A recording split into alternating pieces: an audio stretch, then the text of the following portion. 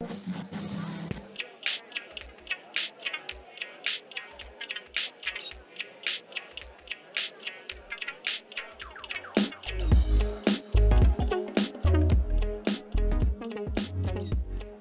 there, Dr. James K. Harris. Hello, Dr. Nick Flores.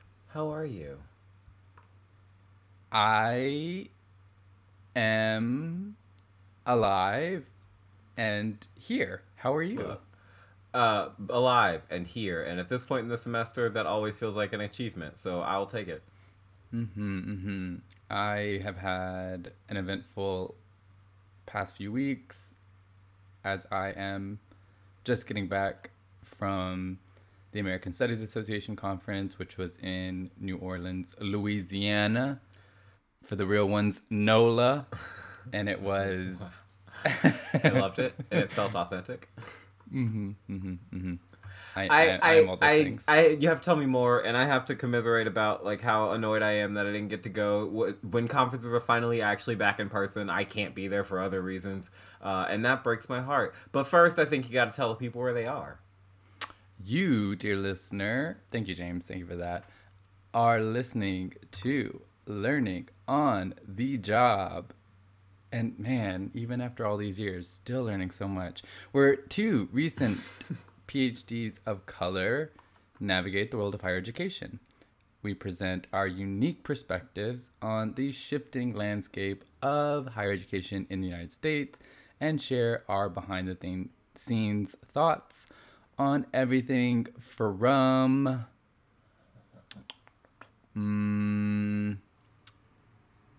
from how to hold your tongue when that one colleague says the thing that you know not only triggers you but everyone around you, and you just like do the deep breaths and internal, sending good energy to them even though it like seems like the opposite thing you should be doing in that moment, to learning how to not get fired. Call it a learning experience. Uh, I feel again. I always feel seen by these, but like it's like you're there with me in the room this week, and my meeting's full of microaggressions, as we just as the faculty really sort of like shows their age and their different sort of like historical experiences and dispositions. And it makes for some very interesting conversations around student expectation and around Right. sort of like, what a classroom's supposed to be. Yeah, it's always very telling. And I appreciate you bringing up microaggressions, and I wish I would have used that language in that little setup there. Um, and one thing that I am learning more and more about is the kind of microaggressions coming from inside the house, right? The ones that are especially biting or are particularly vicious, and it's coming from like inside the house. And I'm just gonna like leave it at that, because I feel like if I say anything more, it could be identifiable. And so I'm just gonna say, Look, it's always ridiculous whenever it's come from inside the house, it's and it shouldn't always be that way, ridiculous, but it and is. it's also a good reminder that sometimes we just spend too much time together. It's like we are in these worlds that feel so big, but they are actually very small, and we are all up in each other's space, and sometimes it's just like, oh, we should see less of each other. Big that. Here, here. All But right. that's not the thing I want to talk about. The thing I wanted to talk Mm-mm, about was mm-mm, ASA. mm-mm, Because ASA happened, the American Studies Association. So this is like overlapping territory for us, right? Like, no matter, both in my field of English, but also like English that is like ethnic studies, doing a bit of queer studies, like all those things together. And really all of the kind of ethnic studies enclaves, women's studies, like all of those places have their own conferences, but they also all tend to share ASA as like a hub central conference. So it is kind of like this huge thing that is the big conference in like a bunch of different smaller subfields that all add up to be this giant thing that is American Studies. But like it's always such a fascinating cross section of people. It truly is like I mm-hmm. at this point I'm old enough now that like I know so many of the people at ASA. Just like, oh, you're It's here it's too. it's a treat. It's an absolute treat. It's funny that you mention all of that, which I would echo and do echo about. It's the who's who of like the queer of color, crip, trans, the people who are in the fields now that you're probably reading, as well as some of the OG folks who were having the initial conversations that kind of, kicked down the door for those of us now having the conversations doing it. So I was really pleasantly surprised at how many familiar faces I saw, as well as kind of newer faces to me, but who have been in the field, for a while and kind of being, received and seen. I think that that's one of the real treasures of ASA and also NWSA, which is actually happening this weekend. The National Women's Studies Association which I'm unavailable to go to. Unfortunately, I wish I had. It was a lot. This year I kind of had to choose between one or the other, which was difficult internally. But glad I went to ASA. I also want to speak to your point about how I can't tell you how many conversations that I was witness to, particularly among kind of graduate students, who all had this through line of describing the ASA as not knowing that a place like this could exist for academics, right? And by which they mean it's like, oh, I'm disciplinary coming from, an English or maybe history or one of the social sciences, and it's so rigid and it's so, conference-y. And ASA is certainly a conference, but it feels less like a rigid affair, right? And so it was really interesting to kind of hear that as someone who's been going to ASA for years now, and to now be on the other side of the conversation. It was really fun also introducing people to, people who they read about and write about, who I know personally. And I'm like, oh, you don't know? Like, here, just let's go get a drink, or let's, like have a very quick introduction, and you can, meet them and see that they're actually just a human who like shits, eats, fucks like the rest of us, like we're all just here and we all are just humans. But it was a lot of fun. I love that for you, and I mean, really, shout out to everybody who made it. It sounds like an amazing time, and I will absolutely do everything in my power to be there next year. The calendar and my research budget were not on my side this year. I had a bunch of other priorities that sadly took precedent, and in hindsight, whatever. The choices we made can't be unmade. I love New Orleans a lot, and I'm sad I wasn't there, but I'm glad that it sounds like it was a really, really great time, full of some incredible work.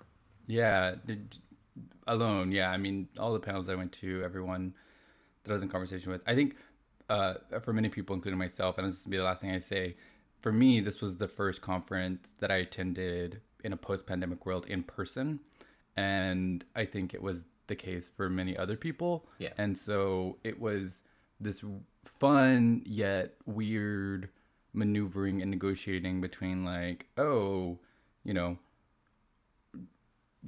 like how much time do I spend with people? I can't tell you. And I went through for the whole conference this year, and every day I was exhausted by how much energy I was exerting, just kind of, meeting with people, even the side conversations, going to the panels, kind of being active and present for those, for my own panel. And so, yeah, I just, the pandemic has changed me. And I will say that the protocols for ASA were particularly great, right? We were masked the entire time. We were required to test daily. It was nice. It was a good. I appreciated all the effort that went into making it possible for ASA to be in person this year. So, yeah, shout out to ASA. Maybe one day you and I will serve in some capacity in that conference, as I'm sure we'll be expected to do one day. I firmly believe, I've no doubt that the time will come. Yes, good things, great things. Good luck to all the fine folks at NWSA.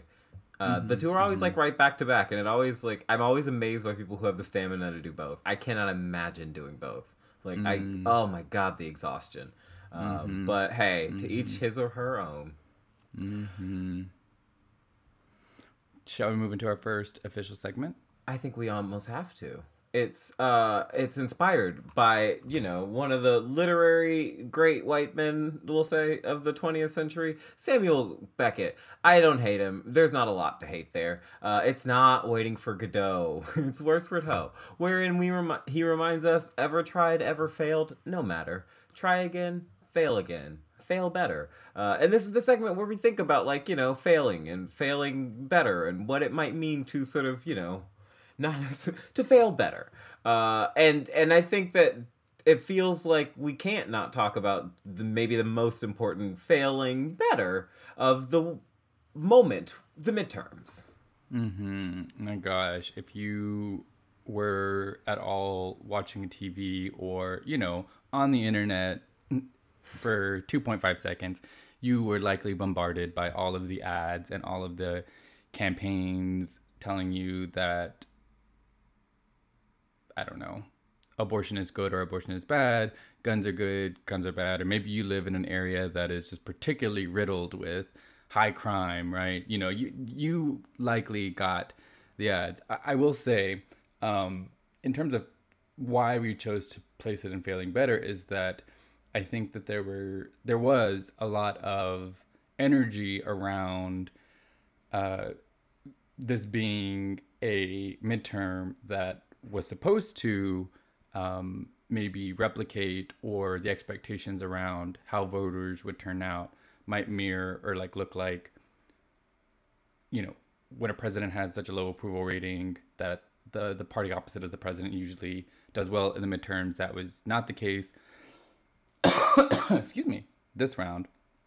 And to be sure, this is not a political podcast, and I would not recommend you listen to myself, at least, for kind of any, you know, political commentary, or your North Star in that regard. But I will say, I am also surprised at the record number of people who turned out to vote. I actually did in-person voting this year. I don't know if you did, James, or if you did mail-in. I think I'm going to try and do mail-in for the next one, which will be a presidential election. But yeah, well, no, I waited almost an hour. The next one will be 2023 because we have elections every year. But, like, will there be anything important on the ballot? Well, we do, in fact, have them every year. Yeah. Yes. But I take the point that, like, so I also voted in person. And honestly, this was my first time voting in person, like, at my new precinct. So since I've moved to Brooklyn, we voted, like, we did the mail-in voting last time. And then I think I primary early voted. So I was at the precinct, but not on the day. And so this is the first time, like, going on voting day to my precinct, which was incredibly weird. Because, and I guess this is true lots of places. I'm used to my old polling place in Columbus, which was inside of a church, which was its own kind of weird. But this one's inside of a school, like an elementary school that's, like, actively in school. So it was just, like, a mob of adults just, like, all going in a line, like through to the special, like, to the separate second cafeteria auditorium room thing. It was very strange, but also, you know, magical and democracy. New York does this thing also where, like, or New York City, I guess, has paper ballots. And so, like, we have paper ballots, and every single time I have ever voted, they have, like, a touch screen you have to use to sign in. And you sign the touch screen with one of those, like, pin stylus things. And then you use that pin to fill out your paper ballot, and then you keep the pin. So I have now, like, a stack of, like, 6 voting pins. Because every time I go vote, I get a new fucking pin. And they're not great pins, but, like, it's against my nature to throw away a pin. So just stockpiling Vote NYC pins, it feels very wasteful. Yeah, I look forward to visiting you in Brooklyn and you showing me the box of pins that you've just accumulated over the years. Like, every time you vote, they're just like, no, take the pin with you. I tried to give it back to the lady today. I was like, I actually have, like, 4 of these. She's like, please, there's more boxes. Take the pin with you. It's like, you don't this can't be what you're spending our tax dollars on. Right, exactly. The budget is all for pins. We spend it all on pins. It's nothing but pins. There is no person. It's just pins in this machine. Right. Well, yeah, I mean, with regards to feeling better, kind of circling back. But so, yeah, so, like, did I just say circle back? like I'm in some like Biz board bro? meeting. You've been biz broing? I love it Biz for you. broing. Oh my gosh. Circling back. What do they? I don't actually care. But yeah, that was But a biz like, bro but I do moment. think this is an appropriate place for it, in part because I think like part of the narrative leading up to this, and I think you're right, we are not a politics podcast, except for places where politics and education intersect. And I do think there's actually a really compelling. The New Yorker has an interesting the piece about how it was a really good time to be in a school board if you hate LGBTQ kids. Like those people did great. If you're running like a school board election as like an anti-Black Lives Matter, anti-LGBTQ books person, they did alarmingly well. And so I do think there are some places where politics and education intersect that might be worth keeping an eye on. But that's not what I wanted to put in Failing Better. What I wanted to put in Failing Better was the idea that like, look, it never feels good to watch a party that represents fascism and hate as its core values ascend to any form of real meaningful power. But this was, I think, predicted to us as A, it was going to be way worse, and B, it was going to be way worse because young voters in particular were disengaged. And I think neither of those things being true feels important and very good. Yeah, I mean, what did Whitney say? What did Whitney write I about or believe sing the about? children are our future. Now you can teach them, but you got to let them lead the way. You've got to let them lead the way. And not that, yeah. Oh, I'll leave it there. Children are our future. Let them lead the way. Whitney said it. Turns out she was right. Look. Remains to be. And yeah. And so you love to see it. I'm happy to pass this baton, It feels good to not hate the generation coming after. Gen Z, nailing it. You love to see it. Indeed. Well, let's move into our next segment, disingenuous arguments, where you and I, James, because there is some overlap here between voting, midterm elections, education, that I think I want us to get into. Yes. So disingenuous arguments, right? Like the straw man arguments that you'll read about or maybe see the headlines for about how just disgustingly disingenuous the claim or the so-called argument or so-called truth claim may be. And it's just like, no, that's bullshit. Like, that's not true, or that just seems so egregious in our time. And you're like, you scroll past it, or you just roll your eyes, as I often do, and you say, I don't want or have time for this. Well, we've created a segment where we do have time and take the time for it. So on the docket this week, in the vein of politics and education overlapping, one Mr. Senator Ben Sasse has been and signed a contract at Florida's flagship to become their president of the University of Florida system. I think all system. of them. Yeah, system. And so this raises very obvious kind of red flags. Worth noting, the contract includes a clause wherein he tenure is not granted, right? But there is another clause saying that after the time of his service, I believe it's a 5-year contract, that he'll be appointed as a kind of a faculty member, right? Very brief context. He is a senator for the state of Nebraska, is a known Republican, the party of gutting all types of education funding, particularly public education. And yeah, it is kind of in line with what universities, and I'm thinking of Wisconsin years ago when they appointed, what's his name, to the president, who was not even a professor, who had nothing to do with higher education, who ultimately were witnessing the kind of crumbling of tenure. Fast forward here in Florida, we've got someone who's appointed, and it just feels really disingenuous in the ways that I know a few college presidents, and all of them have always said to me, the way to get there is that you have to go through the ranks. You have to, you have to get tenure. You have to kind of follow those protocols to get to this position. And it just seems like this is, obviously no longer the case.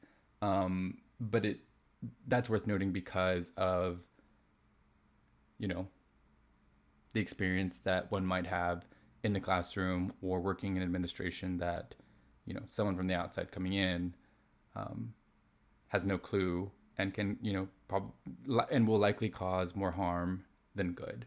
Are a few initial thoughts that I have. But I'm curious, dear friend, what are your rumblings? I think that there is a special place in hell for people who continually insist that there's some reasonable version of white conservatism. And I can't stress enough how tired I am of, like, particularly white dude from Yale who comes through and tries really hard to sound reasonable, but ultimately he is offering the same warmed over bullshit that is the bread and butter of a party that, again, has become beholden to white supremacy and, like, fear-mongering. I mean, we're so far from having a meaningful conversation about the future of education with these people. Like, the University of Florida is actively and aggressively attempting to dismantle tenure. And so, like, Ben Sasse, notably, right, this article that we're going to link to that talks about Ben Sasse's not being rewarded tenure sort of mentions that, ends on this note of how he insists that protecting tenure is one of his primary objectives. And, like, I can't stress enough how fucking tired I am of watching Republicans look me in the eye and lie to my face about how they're not going to do a thing they have sworn up and down is the only thing they want to do the second you give them power. This is verbatim everybody going up for the Supreme Court swearing they respect Roe versus Wade. This is every time they told us they weren't going to start a war. Like, I'm so fucking tired of acting like we don't know how this ends. Like, Ben Sasse is a clown and an absolute buffoon. And I understand that, like, white men love protecting one another, so he is, of course, Florida's disgusting clown governor's choice to run this school that they've chosen to run into the ground. But, like, I can't imagine why the goodwill Florida has somehow miraculously managed to accrue over the last 10 years. They are just going to aggressively burn on giving another career shot to the dude from Nebraska who already fucked up at running a college. Like, I don't get why this is happening. None of this makes any sense except to say there is an endless appetite in certain parts of America that look a lot like Florida and Texas to watch mediocre dipshit white men fail upward. And I am so done with it. And that is this landscape. Ooh, baby girl, yes. All that. It's like, and Ben, go fuck yourself. Thank you for taking Please this time. go fuck yourself in the quiet corner. Right. It's Mitch Daniels at Purdue. It is. Oh my God! Go away! Go away! It just. So you don't get to look us in the eye, tell us school is stupid and useless and all, but also I want to protect it. I believe in these. I love school, except that you overeducated liberals. Well, girl, what do you think school's making? Turns out when you give people a book, they don't like your bullshit anymore. Mm-hmm. When you arm them with the basic literacy skills. Research 101. How do you get to page 2 of Google? That is literally all the fuck it takes. We hate to see it. And, an alarm here, or at least an alarm that I'm thinking about, is that, it seems so far. I mean, not just geographically, like, Illinois from Florida, Florida from New York. Nebraska is just down the way from Illinois.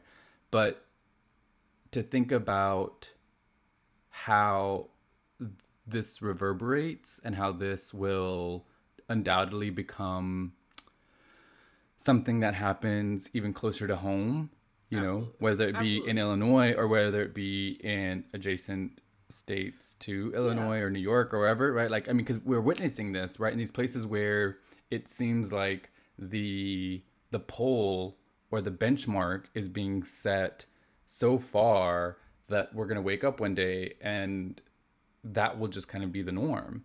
And that is alarming, right? To think about, yeah, the dipshit failing upward.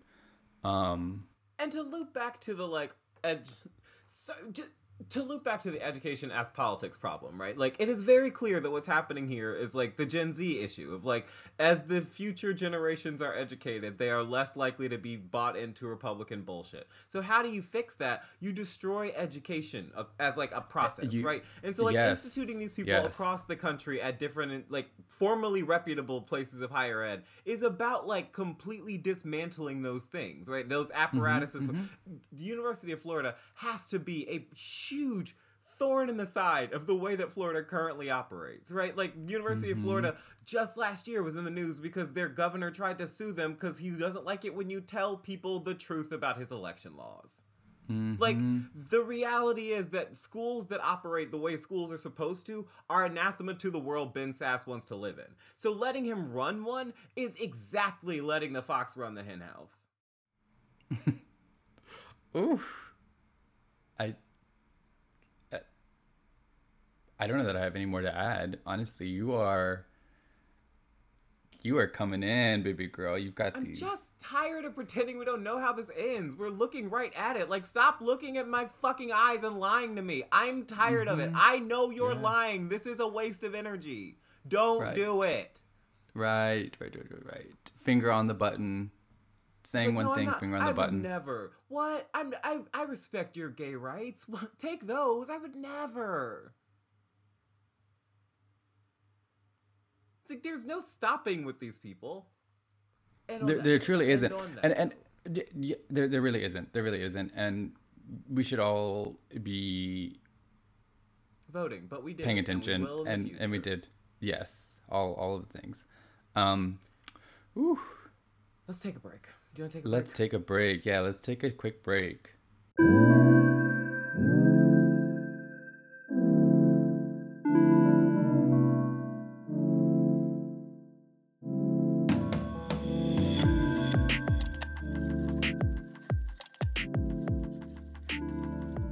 And we are back again. Returning. It always feels so right. Here we are. And yeah, do you want to jump into this newer and evolving segment that we have going? Certainly I do. And this will be the place where, of course, you will hear that this is a good idea, bad idea. Because inspired by the Animaniacs, this is our segment where we bring you a good idea and, like the bad idea riff. And so the notion here, right, is like there is a right way to do the thing. And it is the significantly less elaborate and stupid version than the thing that you did do.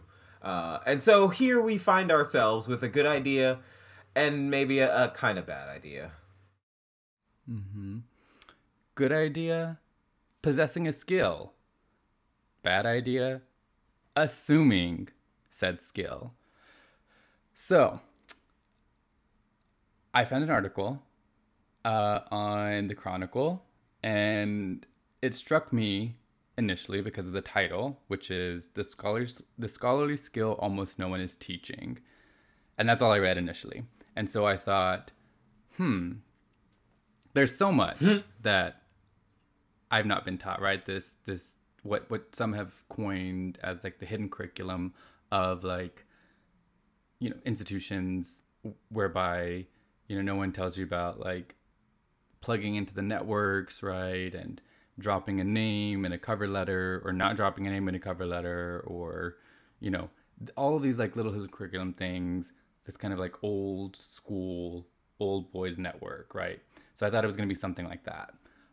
Turns out there's even more we're not taught, and some researchers have found that peer review, right? So how does one conduct a peer review when asked is actually not a skill that is being taught, right?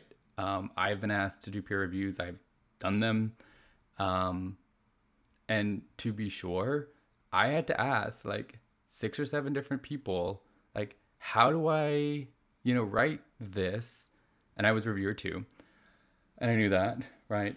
And, you know, definitely fuck with reviewer too sometimes because it feels like they're the people who just will say what they want to say. And I do, and I have received some of those reviews, but it is a skill, right? It is something that we ought to be taught, especially when so much of our livelihood as researchers, academics, rests upon our publishing, right? And these type of records.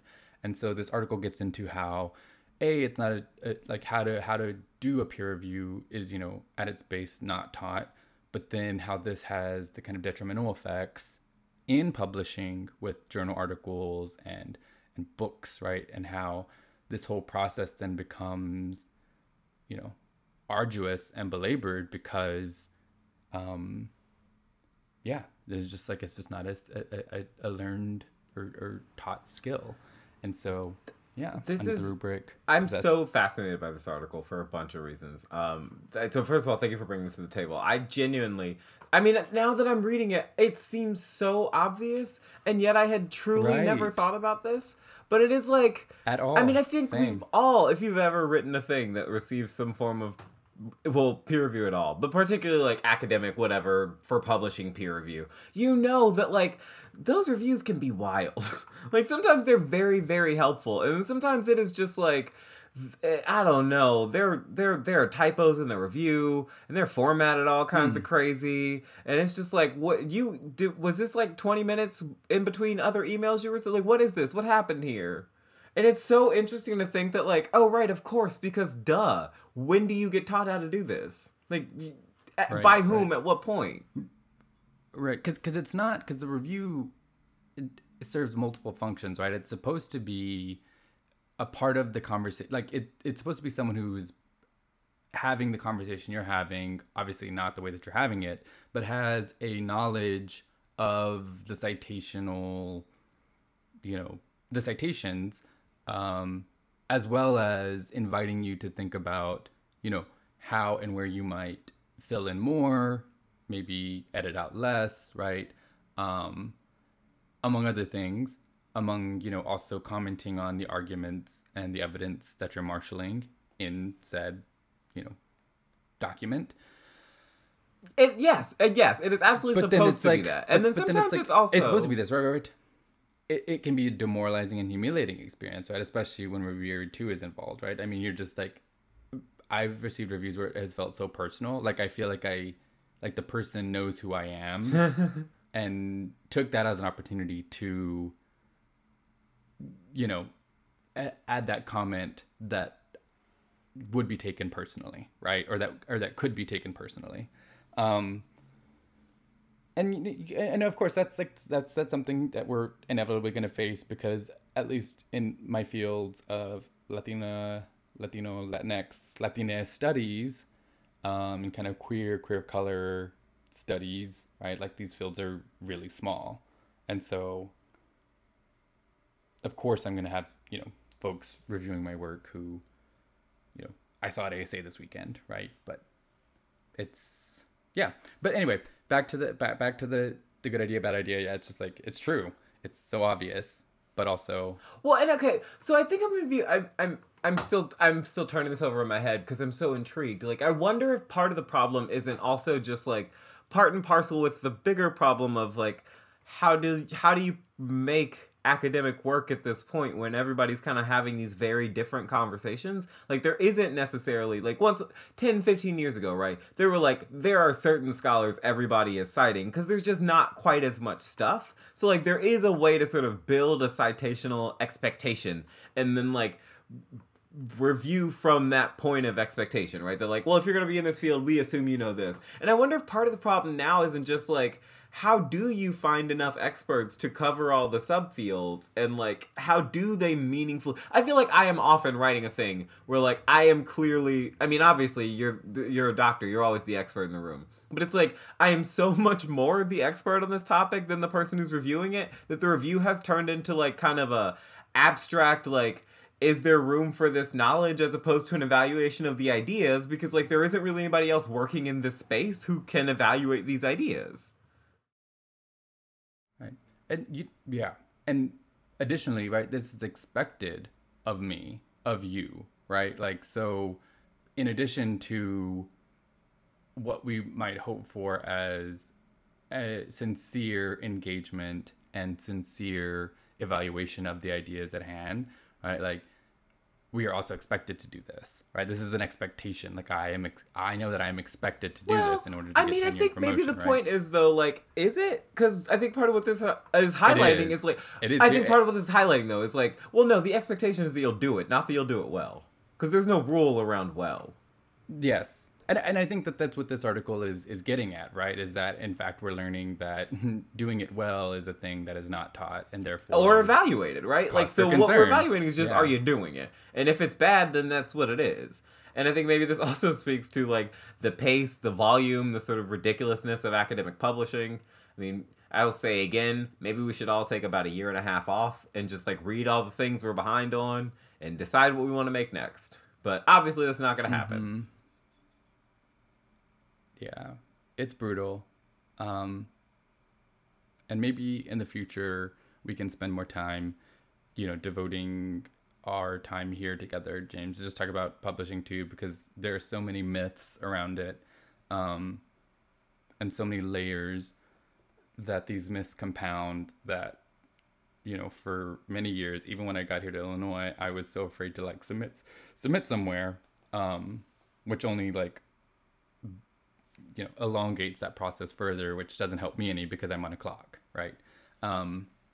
So there's a lot, and there's a whole episode to be had about publishing, and I'm sure and there are endless materials out there talking about publishing as its own cottage industry in the academic world. But yeah, I just wanted to kind of bring that forward because it affects me very directly, and I'm also was actually just recently asked to peer review something, and I said yes, and I have not heard back from this journal, and I followed up. I mean, and I would, like, I don't do a ton of peer reviewing these days, although I do, to a degree that I find shocking, am doing a lot of, like, evaluations. And it feels similarly like there, again, is a genre that you're never trained in, and the expectation, and it is a currency of how this place works. And, like, there's no real rules. And so it feels like I'm constantly, like, making it up. And it's the added weirdness of, like, it's less so now. I am less young than when I started this job. But when I started this job, I was routinely 10 years younger than any person I would be observing. So it was also just like a really weird dynamic in that way. It's an odd... I think there are these kinds of skills that are very much the way this place actually operates. But the assumption is that, like, by the time you get there, you will have just been mentored magically into knowing how to do them. But because mentorship is so soft and fuzzy and nondescript, like, that doesn't happen. And so we all get here and we're like, wait, what? You want me to do a what now? Or through just osmosis. Yeah, through osmosis, we just all learn how to... Like, oh, you've seen a review. You know what that is. And I'm like, reviews. I don't. I literally don't. What words go on this paper? Possessing a skill versus assuming a skill. There it is. Oh, yeah. Anywho, well, I'm going to beat you to the punch this week, my dear, dear friend. And I'm going to ask you the one of 2 questions that we asked to round out the podcast, and the first is always, friend, what you reading? Honest answer, a metric fuck ton of articles about social annotation. I'm working on a special issue about social annotation in the 2-year classroom for this journal on pedagogy, and it's really cool and really exciting, and publications and blah blah blah, but, like, my god, it's so much reading about social annotation because I have allowed this pilot project to eat my life, and it makes no sense if I don't at least get, like, an article or 2 out of it. So that's what I'm actually reading, but that's boring, and I don't really want to share it because it's boring. So the thing that I'm looking forward to, the thing that I ordered that will be here actually I think tomorrow, that I am so excited about, is it's finally time. It's cookbook season. I'm getting a new cookbook. Tanya Davis, who you maybe know if you, like me, are a Top Chef stan. You know Tanya, because she's been on a couple seasons of Top Chef. She's on Top Chef. She's on one of the most recent All-Star seasons. She's just a badass. And I feel like Top Chef is one of those shows where, like, sometimes you get to show off how cool you actually are, and sometimes the show introduces you, but they don't really know what to do with you. And I feel like Tanya's one of those people the show never quite figured out how to showcase what she's actually incredible at. And what she's actually incredible at is, like, this very specific take on, like, California-style soul food. So she has a new book out, California Soul, that is her riff on what is California-style soul food. I'm so excited. It looks so delicious. This is what I will be doing over break. I am unfamiliar with Tanya Holland. Thank you.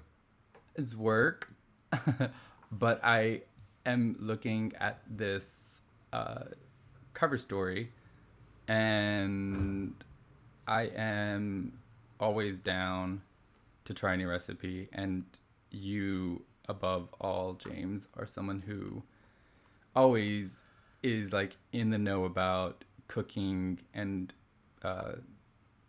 yeah. So I take this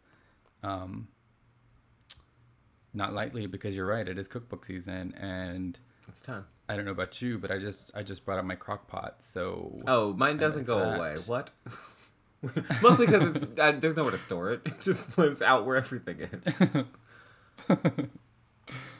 Yeah. Yeah. Friend, no, so thank you for this rec. You gotta read it. You gotta read it, and I will make you some things when I hopefully maybe see you this spring. Watch this space. I might have news for the peoples. But that's not today. Today I just gotta know what you're reading. Ooh, thank you for that question. So, ASA was at the top of the hour, and I was on a panel with Yvonne Bujin, who's over at Washington St. Louis, a postdoc there in gender, women's studies, women, gender, and sexuality studies. I forget the full department name, but it's one of those two. As well as Marty Fink, who is at the University in Toronto, but whose book, Forget Burial, HIV, Kinship, Disability, and Queer Trans Narratives of Care, is one that I had engaged last year, but had only kind of read the intro and kind of skimmed some of the chapters. But that after being on the panel, I have come back to the book, because I really need to read it all the way through. When we were presenting this past weekend at ASA, Marty was not reading from their first book, but on some new material. But I was actually citing, parts of Marty's work. And it's just a really careful and considerate and sincere kind of engagement with kind of the HIV/AIDS archive, kind of through and refracted through the lens of kind of kinship and disability and kind of queer trans lenses, which I think is, only starting to become maybe more prominent in the fields that I'm working in and through. And so coming back to that, they're just also all around a lovely person. And yeah, so that's what I'm reading. Looking forward to diving in deeper, so to speak. So yeah, this looks fascinating. Really, this looks fascinating. I am. It is. I'm gonna teach parts of it, I've decided, for one of my seminars next semester. So I'm excited about that. Friend, what you thinking? Oh, that's a great question. I am. I'm thinking about my sister. My sister's coming to town to visit. So my sister's in DC, and we don't, weirdly, even though she's in DC and I'm in New York, we don't really get to see each other very often at all in person. Talk on the phone all the time, but I rarely get to see her in person. And so she's coming to New York for the weekend. Her and her friends are having a girls' weekend. And apparently part of her friends' girls' weekend is they really want to go to the most important tourist attraction in all of New York. Can you guess what it is? The Starbucks Roastery on 9th. So there's a really, really, really fancy Starbucks. It's called the Roastery. And it's down on 9th in Midtown, and it has like they roast their own coffee there. It looks it's Wait, really fancy. wait. Yes, this is exactly what I said. Wait. Huh? The what? We're talking about the Starbucks roastery, Starbucks originally from Seattle. Oh yeah. Starbucks They have a fancy. Yeah. It's a Starbucks. It's Starbucks. And so you know what? You know what? We are gonna put it in the show notes because you need to see this because it'll change your life. The Starbucks roastery is just, I mean, it's stupid. It's like a tourist attraction of a Starbucks, but it is still absolutely a Starbucks. So I'm going to the fancy Starbucks with my sister, where they roast their own beans in-house, and they have a special roastery menu of foods and drinks you can only get at the fancy Starbucks. And so it is, I think insane doesn't quite scratch the surface, but there's something called the Experience Bar, where you can get, like, I don't know how to describe them. I guess they're coffee cocktails, but they're like, so I'll report back. Going to the Starbucks roastery. Gonna have a Starbucks roastery experience. Literally, that's a thing you can buy. It's a product you can purchase. I'm going to purchase an experience from the Starbucks roastery, and I can't get that out of my head. The way that they will just take all your money, right? Going to Midtown to go to a Starbucks. That's how you know I love my sister. Off. Friend, what you thinking Go about? off, sis. So I'm thinking about my 2023 deadline and this manuscript. And now that I have been in community with some folks at ASA and reorienting myself back to the manuscript, yeah, I'm just thinking about that. It's kind of consuming all of my time and focus. Like when I'm not doing it, I'm thinking about it. When I'm sleeping, I'm thinking about it. But I know that I have a lot of support and care and people in my corner, which is making it a little easier, but Yeah, a little easier and end of also the day, a little it's harder. me sitting there. Understandable. Yeah, at the end of the day, it's like me having to sit my ass in the chair and just write. So, Word. think about that. And, it's not, I say it not as like a negative in my life, right? Like how many people get to write a book that they want to write, an academic book nonetheless. Very fortunate, very excited. And yeah, still. Yeah, I mean, it's work. And it's exhausting work. Yeah, work. How many people could? Yeah. Not many, because it's a lot. So there's also that. So hey, There's also that. you know it and you said it, but we are all here for you, and you are going to get to the finish line, and we're going to host a Clags book event because I'm very excited about it. Woo! Yay! Yeah. To TBD when that happens, but It's gonna be to be determined. So very wildly worth it. I can't look forward to it enough. Friend, when next I see you, it's gonna be around turkey-ish time, or I guess in my house this year it's gonna be duck-ish time because we're not going home for Thanksgiving, Eric and I, because we have to go home for his brother's wedding like 2 weeks after Thanksgiving, and then again for Christmas. And I can't go to Ohio 3 times in 2 months. That's just too much. So we're staying here in the city for Thanksgiving, and that is going to mean making some duck. And I have nothing but plans to share all of my elaborate Thanksgiving recipes. So that is what we will do when next we convene. Yay! I look forward to it, and yeah, awesome. Well, as always, thank you so much for sharing and for being here, and I love you, James. So very same. I love you, friend. I will talk to you very soon. Very soon. Bye.